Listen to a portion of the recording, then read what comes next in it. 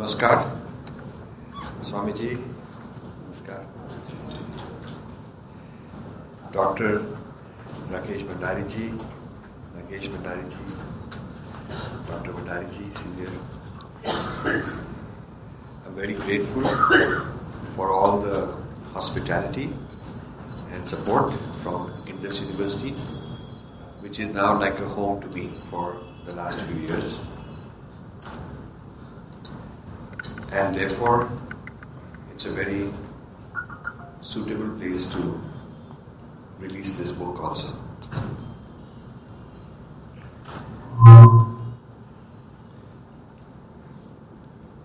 In the car, when they picked me up yesterday at the airport, I asked कि किस भाषा में बोलना चाहिए. हम हिंदी में बोल सकते हैं, अंग्रेजी में बोल सकते हैं. तो फैसला उन्होंने ये किया कि आज का ज़माना YouTube का ज़माना है. So we have to be YouTube friendly. So उसके बारे में मैं विचार करूँगा. उसके बारे में I will explain something.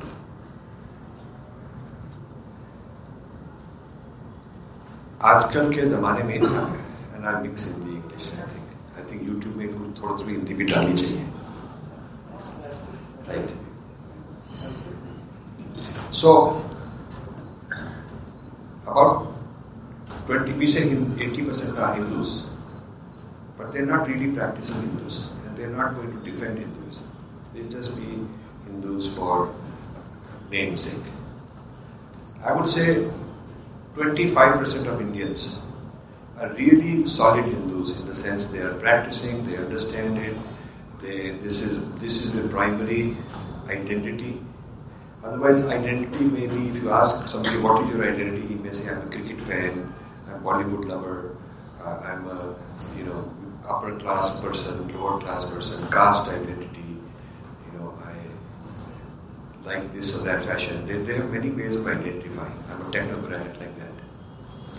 But I think very few will feel that being in dharma is primary identity. Primary. There are many other secondary identities. And very few are willing to take the risk, stick their neck out and defend. So I would say about maybe 1 in 4 persons is really Hindu dharmic in the true sense, not symbolic in Diwali card भेज दिया, Christmas का भी भेज दिया, मिठाई भेज दी और फिर Christmas tree भी लगा दिया, Valentine Day भी लगा दिया और लोहड़ी भी बना दी. Not like that, but people who really into dharma, not secularized Hindus, but Hindus, maybe 25%. And another 25%, the opposite extreme, who are very clearly anti-Hindu. When you say something about Sanskrit or Vedas or Dharma, they say it is communal. So, in the middle we have 50% left. This 50% are the confused middle. Majority of Indians are confused about this issue. They go this way, they go that way. Even their voting pattern is fluctuating. And what they think of all this depends who they're talking to. Maybe privately they're one way, publicly they're another way. In front of this person they talk like this, somebody else they talk like that. Now this 50% confused middle is my target market. My target market. Because it's so big. They are the ones who need guidance. The 25% who are already solid, they are already solid. They will benefit from my book because they will know how to argue. Not in their personal life, but in their public discussion, they can use these arguments to make arguments better. And the 25% who are anti, it's a waste of time. I cannot expect that they will change. The reason I debate them is not to change their mind, I don't expect that, but to show to the 50% how you debate with them. Don't run away from them. And also to show to the 25% who are protecting the dharma how to debate with the opponents, what they are like, what is their strength, what is their weakness, how to debate with them. But the real target who I want to influence are the middle 50% confused people. So I write, my primary target are westernized, anglicized, Googleized Indians. YouTubeized Indian. That is the future will go one way or the other depending on which way they go. That is the people who are losing quickly. They were part of that 25% Hindus. Now they've slipped, in one generation, they've slipped to the middle ground. They could go either this way or that way. And rapidly they're slipping fast towards the anti-Hindus. So this is the place we have to engage. So we have to engage them in a language and metaphor and style the way they can understand. It's very important. Otherwise we're just talking to each other out in like-minded people. Actually, I don't go to too many like-minded meetings. I go to the unlike-minded people. Because that is where we have to debate. That is where the opportunity comes. So, today is Republic Day. And it's a good time to reflect on nation, patriotism. It's great that for almost 70 years, we've been independent. But I would provoke you to think that our independence has been mainly political independence and lately financial, economic independence. But we are not intellectually independent. Our education system still is what the British developed. The history they developed. This Aryan theory, Aryan Dravidian divide, this idea of caste system, all kind of things have been created in the colonial era. The way we study our history, how we date our texts, this whole idea of human rights, all these kind of things are recent. Day before yesterday, I was in Shri Shri Ravi Shankar's ashram, and Shri Shri Ji did a book event for me in front of 5,000 people. Big grand event. Then I went to a conference room where inner circle, the senior most people, they wanted to have me talk and discuss. And I told them I want to invite all kind of people for question answers, including people who disagree, especially people who disagree. I like that. So in the Q&A, there's one young woman who wanted to really argue about human rights violations of Vedas and Hindus, and Sanskrit violates Northeast, people in the Northeast don't want it, and this all kind of stuff like that. So one of the issues we discussed afterwards, because we didn't have enough time, is very important for you to know. There is a civilization, Western, whose basic ethics is human rights. In Dharma, it is human responsibilities. What are your responsibilities towards yourself, family, community, all human beings, nature, animals, cosmos, environment? What are your responsibilities towards all these?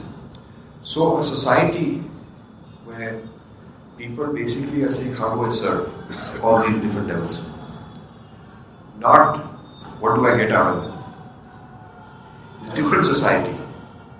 So I mentioned to them that, look, the reason this ashram is so harmonious, nobody goes around saying, what's my right to eat? How much food I'm entitled to? What's my right for this? What's my right for that? Nobody's hiring lawyers to litigate and sue people to get their rights. Everybody is with the bhav, how do I serve? So if you have a society where the individual unit, which is the building block, has this bhav of dharma, what is my dharma, what do I do for my dharma? You build a whole community of harmony, diversity and harmony. On the other hand, if you have a society where there is greed, selfishness, too much individualism, everybody trying to fight for his rights over others, then what you have is this vote banking. Everybody saying, how do we form a cluster and beat the other group? We get quota more than them. Politicians come and say, I'll organize you into your own vote bank, you vote for me, I'll get you a better deal. The whole thing is fragmenting, fighting. It's a recipe for disaster, beating each other up. This is the calamity we're facing. So this attack, this infiltration of Western ideology, whether it is Marxism, whether it is human rights, whether it is Aryan theory, casteism. Casteism is an import because we had jatis and varna, but there wasn't this kind of animosity that I have to beat those guys. The reason I'm poor is those people. It wasn't there. So this type of thing is convincing me that we are still colonized. We are not fully independent. Even though this is Republic Day, we have to ask ourselves, are we really properly independent or not? In the area of the study of our civilization, the name given to this discipline is Indology. The name was given by British people 200 years ago. And so, the cover of this book, which I'm launching today, and we have copies available outside, and the image at the bottom is a sculpture from Oxford University. In one of the big chapels on the wall is this sculpture. And this is about a famous East India Company judge in Calcutta. His name was Sir William Jones in the 1790s. This is called Sir William Jones and the Pundits. These are pundits sitting on the floor. And he's giving them dictation. It shows he's giving them dictation. Actually, he was sitting at their floor learning from them. But in the sculpture, he goes, when they put it up in England, they show that they were sitting at his feet learning from him. And it says, he gave the Hindus their laws. Which means, Hindus didn't have any laws, he gave them their laws. Yeah, they must be uncivilized people. So he's teaching them their laws. He cut and paste some Manusmriti and different smritis from here and there, put some distortions, came up with some hodgepodge British ideas of laws, told the Hindus that these are your laws. I'm here to teach you your laws. So the adhikar, as adhikar of who interprets Hindu law, was grabbed by him. So since then, the field of Indology has been there for 200 years or more.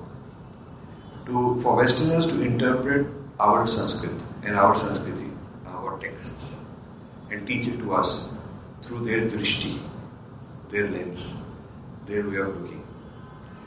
Most oldest or very old Sanskrit texts, Sanskrit manuscripts were taken to Europe and they have not been returned even now. I don't know why the government never demanded them back. But we have not demanded that all ancient Sanskrit texts be returned and we should archive them, put them in a museum, have scholars study them. Nobody has demanded it. And by one estimate, there are 500,000 Sanskrit manuscripts sitting outside India. So, a whole field of Sanskrit studies, Indian studies, Indology studies started. And I call it Videshi Indology, to emphasize that this is a Videshi point of view. It's not our own interpretation. Some of them very hardworking, some of them very brilliant, some of them meant well, trying their best also. It's not that all of them were bad, and it's not that their motives were bad. But the fact is, at the end of the day, they had their point of view because of their own conditioning, their own history, their own philosophy, their own identity. It was very strong in the way they interpreted. So the adhikar shifted. Instead of our people having the adhikar to interpret, we were now sitting, literally like the carving shows, sitting at the feet of the Westerners learning about who we are. It's a joke.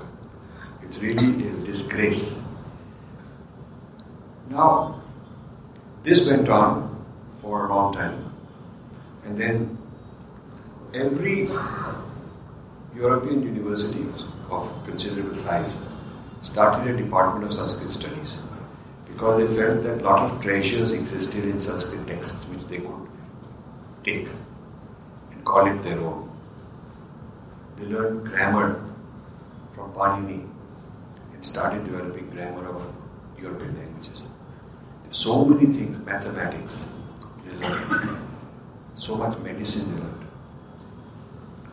You see, so the transfer of knowledge through the study of Indology is huge. Nobody has documented it and taught our own people. If someday I get to play a role in rewriting the history of India, if that were to ever be possible, a large part of what I would propose is to write about the history of Indian influences outside. History of India is not just one king fighting the other king, what year he fought and who built this monument and whatnot. That's one part of it. But what did we teach the West or the rest of the world? East Asia, Southeast Asia, Middle East, Europe. Indian influences on the world is a very large part of Indian history. It's not only Indian history, is not only what happened in the geography of India, but the Indian ideas with whatever they did elsewhere. But this is not even the way our people think. They don't think of Indian history as how we civilize the world in some ways, some areas. So this knowledge being sucked out of India went on for a long time. Meanwhile, we were told we are inferior, we have to be civilized. The British are like parents, we are children, they are raising us. It's in our own best interest, we should do whatever they're told, whatever we're told. So along came the Aryan theory by Max Miller. No Indian stood up to refute it. He just ignored it. It's a very bad habit. Our tradition says you must do Purva Paksha on the other. Purva Paksha means you study the other. Not shouting, not throwing paint at him, throwing stones at him, or abusing him, but in a very respectful way, studying what are they doing. Right? Like in military, you study what is the other side doing. In cricket, you study what kind of team do they have, what are their strengths. Then you can give a response, the Uttar Paksha. So we have a tradition, ancient, the oldest debating tradition in the world is Indian tradition. And it says you must first study the other, do Purva Paksha, and understand him so well that you understand him as well as he understands his point of view. Only then you are qualified to give a response. We ignored this. When the early Christians came and settled on the Malabar coast, we did not study Christianity. We just said, okay, there are some people who came, then they can live. But we did not understand them. When the Portuguese came, we did not understand what is this Christianity. When the Muslims came, we did not do a Purva Paksha of Islam. When Marxism came, when colonialism came, postmodernism came, all these things coming, our traditional scholars have not done their job because they are sitting in a silo, introverted, talking to each other, and just repeating the same classical texts rather than figuring out what is happening in the world today. Our place in globalization. Globalization is the new Kurukshetra. It is the intellectual Kurukshetra. It is the commercial Kurukshetra, political Kurukshetra. We have to understand this Kurukshetra, like Sri Krishna interpreted the Kurukshetra at that time. Who these people are, what they're doing, who's doing what. So he's doing the Purva Paksha of the other side. So we have to do Purva Paksha, but our traditional scholars are not doing it. For that, they must learn English to understand the other side. They must learn the theories, Siddhanta, the philosophy of these other people. They must have courage to respond. They must have funding. So I'm trying to use this book as a way to get our team of traditional scholars. This is where I need help from all the Sanskrit places. Anybody, any place that is teaching Sanskrit. We want to start a team. One team we are starting in Bangalore, Chennai area. Due to this trip, I was well received by Sanskrit universities and some of our traditional organizations. And they want to help create such a team. And another team could start here within Indus University because we have a center for Indic studies, one of the very few and unique centers which is giving a Swadeshi Drishti, not a Videshi Drishti. So here also we could start what I call a home team of intellectual Kshatriyas who study these things from our point of view. So these intellectual Kshatriyas doing Purv Paksha and giving Uttar Paksha is a very important part of how to proceed. So after independence, the Indology became less in Europe. It did not come here. It went to the United States. It's called South Asian Studies. US government funded it, private people funded it. So this is the Americanization of the Adhikar. Instead of European Adhikar became American Adhikar. So today, you ask any scholar from one of the traditional mathas or Sanskrit departments, where are the best journals? They'll tell you they're in USA. Where are the best conferences on this field? They're in USA. Where is the best place to get a PhD for your career? You would rather go to USA or Oxford or someplace. So we don't have the best institutional mechanisms for studying our own culture. It's like giving adhikar to your opponent to study you and sending your own people there. And irony is that a lot of our billionaires are funding this, funding them. Not only they're funding them, they're arguing that it's a good thing to do. They're saying that they're better at us at doing this than we are. So if we don't, if we can't do it, we'll have them do it, and it'll be better for us. It's like, imagine if an army officer were saying that we'll ask Musharraf to run our military academy because he's very good at it. And he's a very nice guy. He came here and he told us he'll run it, and he'll even do it for free. And don't worry, we have enough NRI to fund it also. Don't worry, we'll take care of it. And it would be a very foolish thing if we decided that that's the right thing to do. But that's what's happening in the field of Indology. Our people are funding the Videshi Indology. Narayan Murthy funding Ivy Leagues to translate our text into English using their drishti, their editorial board, their standard of how you translate certain words. Not only that, the traditional scholars that some of your organizations have not been invited to do a review, to even pass comment on whether this work is good or not. You don't even count. You're sidelined. That's pretty ridiculous according to me. So this is loss of adhikar, and worse than the British era, because at least Indian businessmen were not funding those guys, and traditional mathas were not supporting them. But now Indian government giving the Padam Shris, some of these scholars overseas, that they are interpreting us better than we can interpret ourselves. What can we do, sir? So I tell them that if we can be the world leader in IT and pharmaceuticals, and things like automobile manufacturing, why can't we create the world's best Indic studies? Why can't we? If we don't have it, we can create the capacity like we did in other areas. So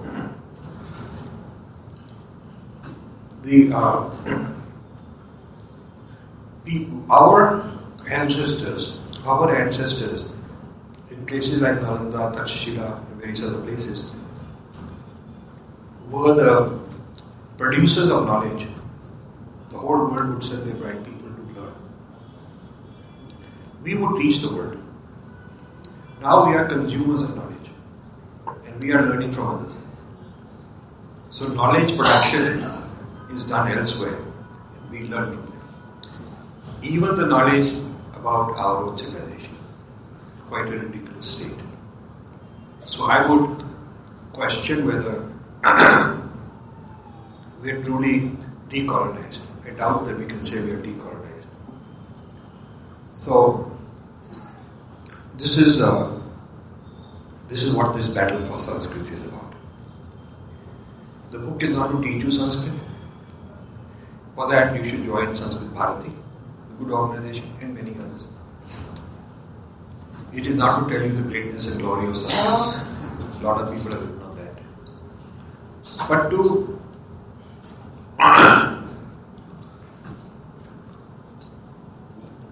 the purpose of the book is to inform our own traditional scholars what they don't know about the international discourse on Sanskrit and Sanskriti.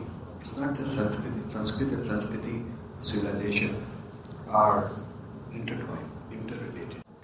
So, at the World Sanskrit Congress, about 6 months ago, I announced this book, and the Indians and Thai people, this was in Bangkok, the Thai people, Southeast Asian people loved it.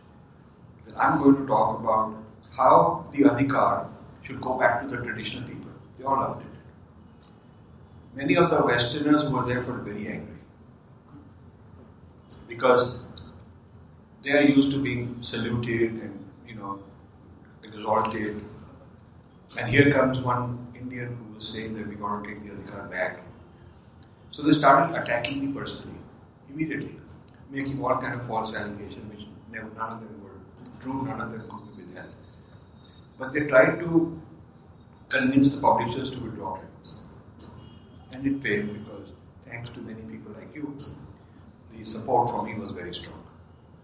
So today we have this book, despite all the attempts to stop it. So you could say we won the first battle for Sanskrit already. Because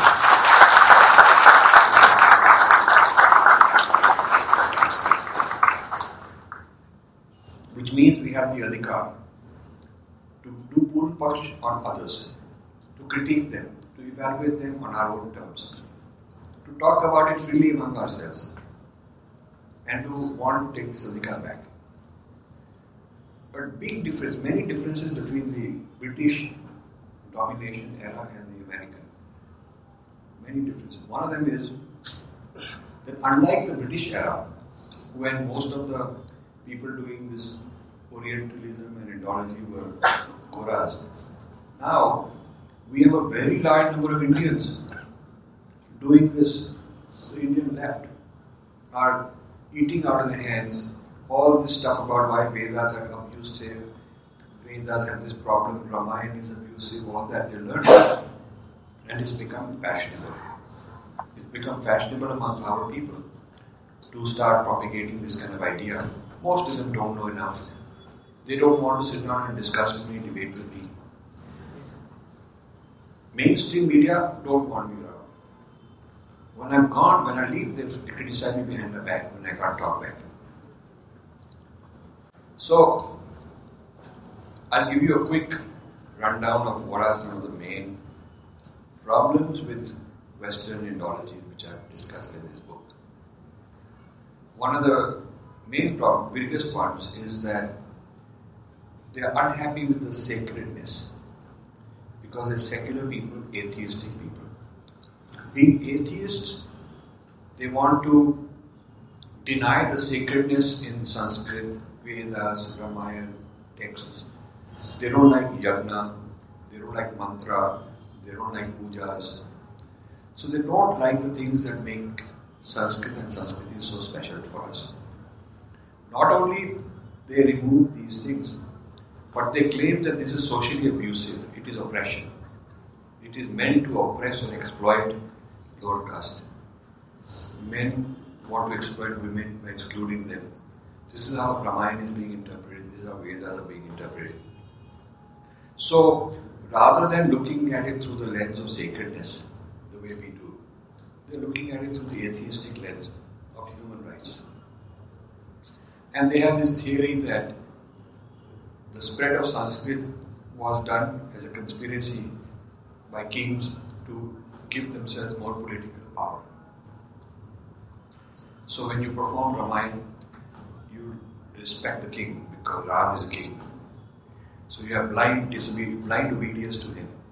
Like this, the whole interpretation has been made that the spread of Sanskrit and Sanskriti is a way to increase the authority, political authority of upper caste elites and exploit the others. So this shift in the way we are being studied is very serious. This is what the whole left is doing. That's the whole ideological point. This is subaltern studies. This is feeding the casteism. This is feeding these breaking India forces. The origin of this is the ideological studies and Orientalism that go on in the West and brought to India by British scholars who quote all this right and left. And the funding of Ford Foundation and other NGO mechanisms. And all these English-speaking, slick media people who go around getting the same training. So this knowledge comes through to Indian academics. It comes through foundations to NGOs for NGO work. It comes through media training, journalism training to our journalists. It comes through various training centers for IAS, IFS officers. They are alienated too. And lately, even the Hindu political establishment parties are being infiltrated. So we don't have a machinery to even do surveillance, to even look out for who's right, who's not right. So anybody who comes and says a few shlokas and talks very nicely, beautifully, says you are this old civilization, I love you, I want to revive your civilization, we believe it must be so. So this is the use of Sam and Dhan and hide the Ved and Dand. Project the Sam and Dhan, the good stuff, positive diplomacy, and hide the Ved and Dand. This is going on. Now, there is an attack on the oral tradition, which says that the oral tradition is not a useful one, it's a bad one. History starts with writing, so whatever happened before cannot be considered history. This is very mischievous. This is very, very mischievous. Because if you remove the oral tradition, you've discounted a large part of Indian history. Because we have a lot of oral tradition. I mean, our music is oral, our dance is oral, so many Sanskrit texts are oral. And Valmiki is much older than the date they're giving.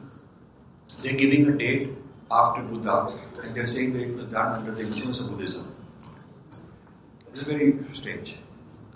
So, many issues I have raised in this book, and I need people to become educated by reading it. It takes very complicated logic and complicated written works that the people have produced, that scholars have produced, and brings it down to a very simple level, so average person who can read English can understand what are the main arguments, because that's what I want to do, is teach the average Aam Aadmi English reader in a very straightforward way what are the arguments being used against us, and how to talk back, how to raise doubt, and how to talk back. So, another theory is that Sanskrit is a dead language. It's been dead for 1,000 years, and Hindu kings killed it. Some of the Muslims tried to help it, but the Hindus would not cooperate. Very, very interesting theory. And then there is this theory that the negative Orientalism, the negative these things that Europeans did, called Orientalism, which was racist, biased. Actually, they learned it from Sanskrit only. There is a theory that this built-in atrocity, tendency to hate and violence against others, was built into the Sanskrit text. And when the Europeans came and started studying these things, they picked up these ideas and took them. As if Europeans were very nice people and did not have any racism, and we taught them. It's very strange. Including the claim is made that Nazism and the Holocaust of Jews had something to do with their study of Sanskrit texts. So this is a very amazing claim. So the point is that this type of thing is getting worse.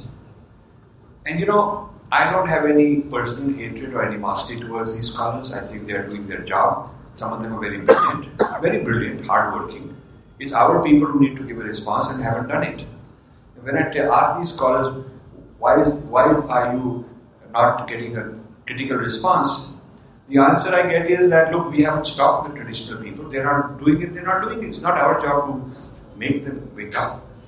They're not giving a response. They're not giving a response. What do we do? I mean, it is the traditional scholar who's sleeping, who's not doing the Puru Paksha. Sometimes lazy, sometimes scared. Some of them are sold out.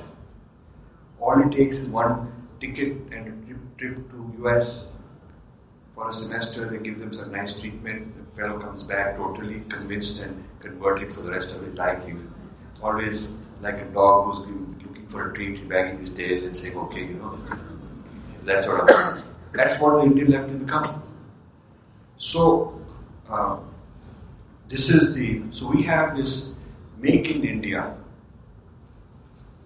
project. Why only Make in India manufacturing? Why not Make in India the Indic studies and Sanskrit studies? Why not have the Make in India? How can we just Make in India manufacturing and let them make the Indology about us? Who exploited whom? What is the gender relations? What is all this scholarship coming from somewhere else?